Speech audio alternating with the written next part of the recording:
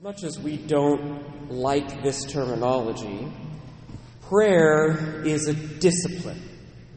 Now, we generally don't like things that are disciplines. They require work, they require effort, there's something that is not spontaneous or organic, or sometimes we might even say not even joyful.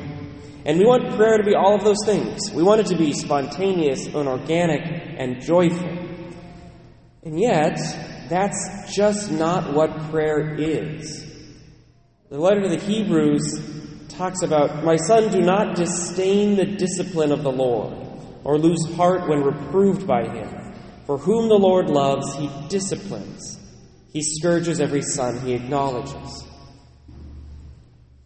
I just finished a book on the stages of prayer, which I think is truly excellent. It's called The Fulfillment of All Desire by a guy named Ralph Martin. And what Ralph Martin did is he took 6 doctors of the Church: Catherine of Siena, Teresa of Avila, Therese of Lisieux, John of the Cross, Bernard of Clairvaux, and Francis de Sales. These doctors of the Church, the smartest saints that the Church has to offer, the ones who wrote about our theology in a way that changed our theology after they wrote, a way that gave us the articulations we still use today. He took all of their writings, and essentially he presents a series of long quotes with commentary where they talk about the stages of prayer. Now, 6 saints from very different eras. Bernard was from the 11th century, all the way up to Therese of Lisieux, who's from the 19th century. These saints from all these different eras talk about prayer in the same way, and they give us essentially the same stages of prayer. And all of them talk about the fact that prayer is a discipline. It's something we have to work at.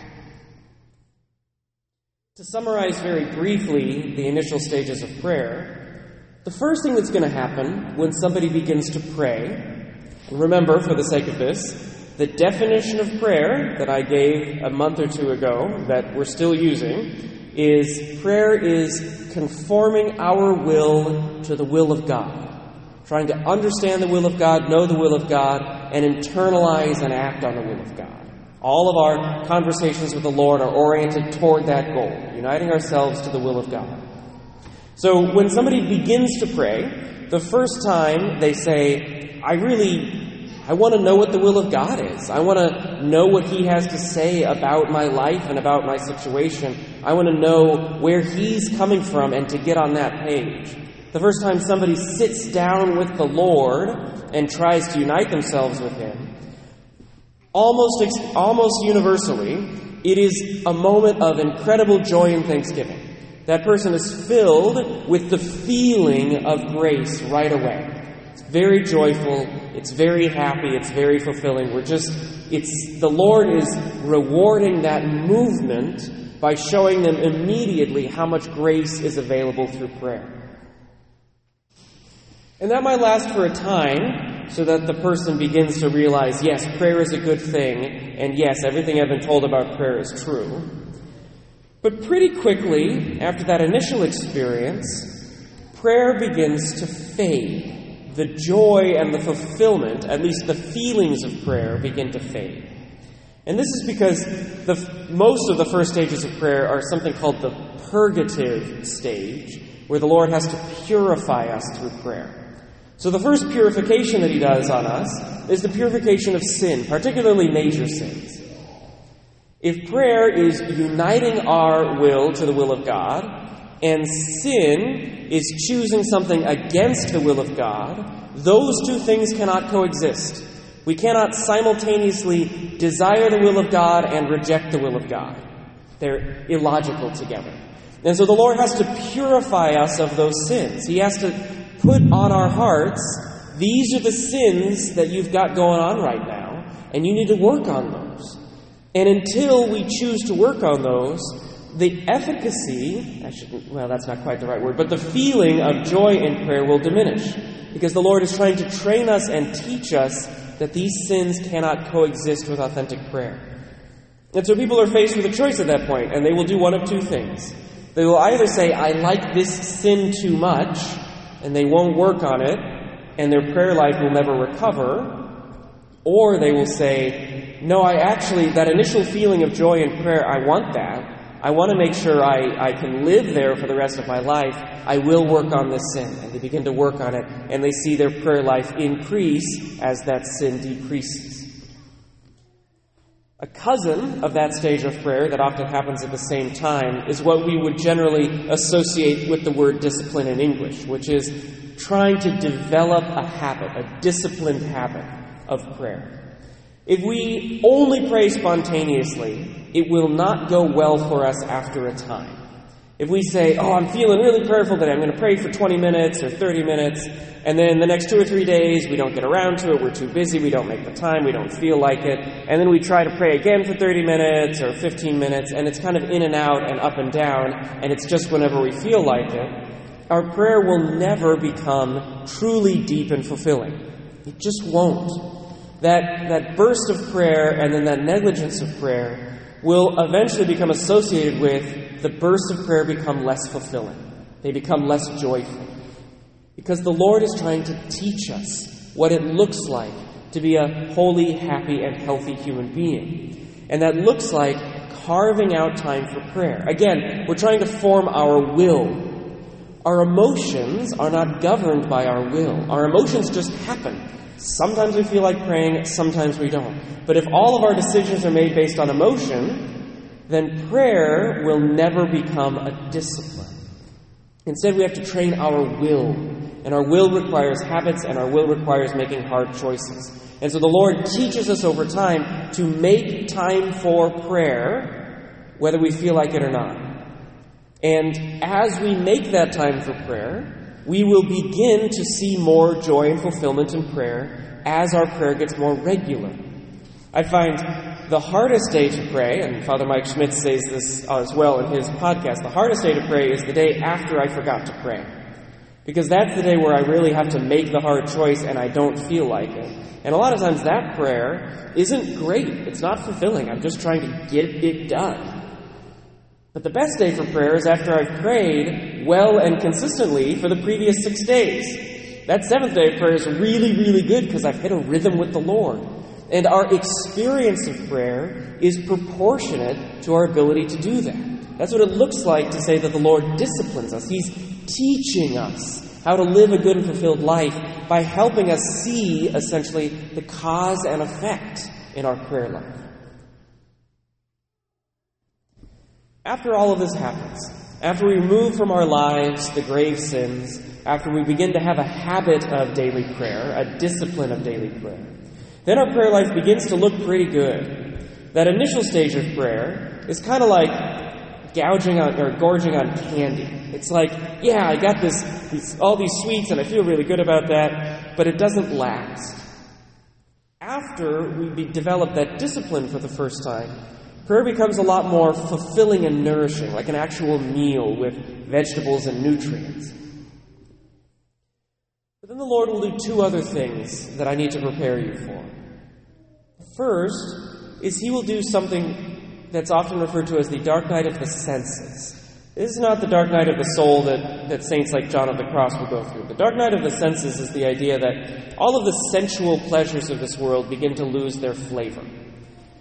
In order to really emphasize the primacy of prayer, not that it's something that we add on to the rest of our life, but it is the foundation of our life, that constant unity with the Lord and desire for His will, the Lord will remove the pleasures of other things in this life.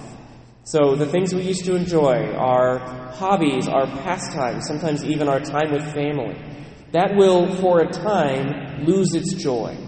And the only thing that satisfies us will be prayer. But a lot of times we experience that as a restlessness. We might say, I'm going through a rough time, or we might call it a midlife crisis or an existential crisis, but it's not always at midlife and it's not always existential. But it's just, there's nothing that satisfies me right now. Well, sometimes we experience that and we don't think that means I need to go to prayer. We think, I'm just in a rough spot and I'm unsatisfied, and we go to bad things. We go back to sins that made us feel good. We might go to overeating or alcohol or other things that we go to, these coping mechanisms. But the Lord is trying to teach us, again, a discipline. He's trying to discipline us and teach us, no, the thing that you want, the reason you're restless, is because I'm calling you to something deeper and you're not looking into that depth. You're not looking to where I'm calling you. You're still looking to these things that aren't bringing you joy anymore. Intentionally, I'm making sure they don't bring you joy anymore, and yet you're still not looking at prayer. It's trying to solidify for us that prayer is the foundation of our life. And once we learn the lesson, the joy of the other things often comes back, but we have to go through that difficult period first. And after we experience that, he does one other thing. He does a lot more. We're not really talking about the illuminative or unitive stages of prayer. But that's fine. We'll get to those once all of us are saints.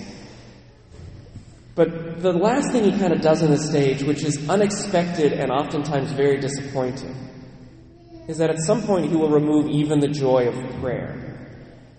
The first stages, where it's sin or it's schedule, that's kind of our fault. We have to work on stuff to regain the joy of our prayer life. But there's another stage where it's not our fault at all.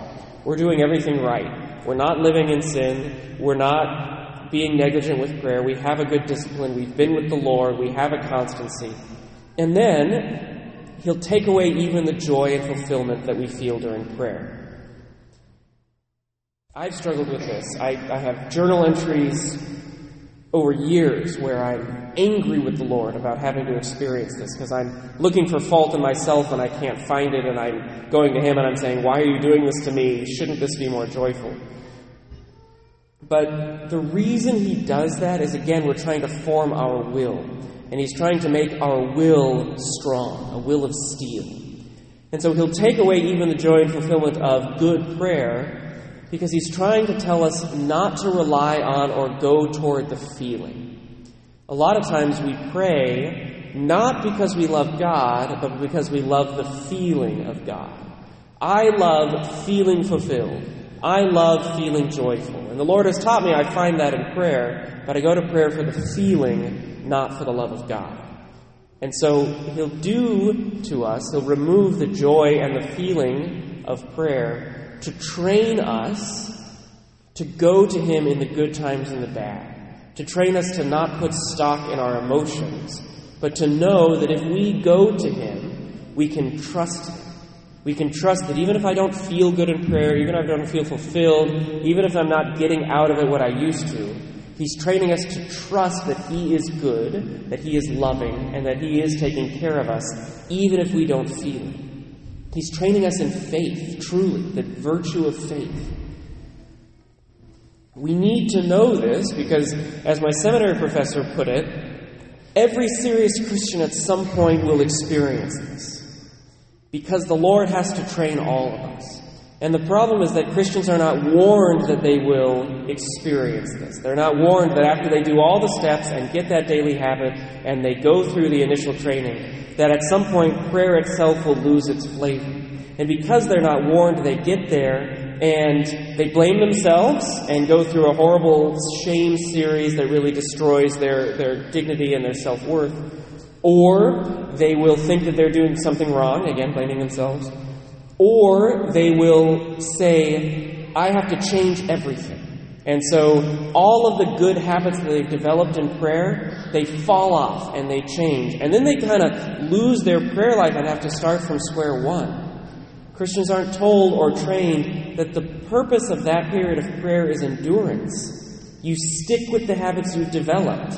You say, you know what, I'm doing what I'm told I need to do. I'm doing 15 to 20 minutes of prayer a day. I'm not living in sin. I'm being close to the Lord. I'm doing that, and I'm not feeling good. Keep doing it. The Lord is training you through that, and the point is that endurance. To endure is the purpose.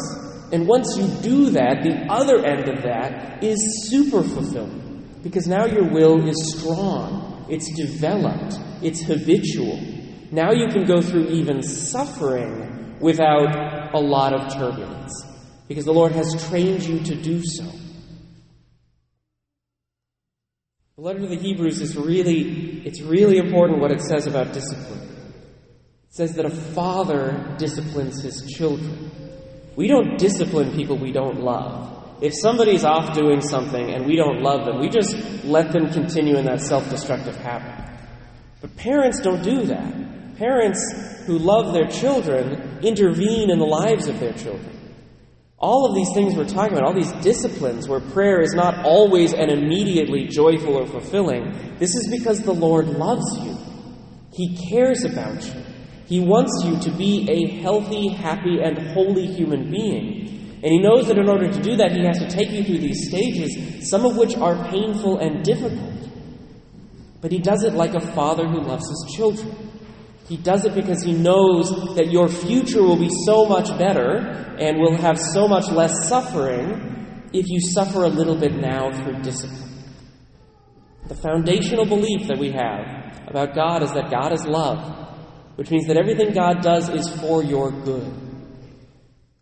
We have to trust that discipline, particularly discipline in prayer, is for our good. And so we engage in that. We embrace that. And we say, Lord, I'm willing to go through these stages because I know that they are expressions of your love. The love that a father has for his children, whom he wants to be happy, healthy, and holy.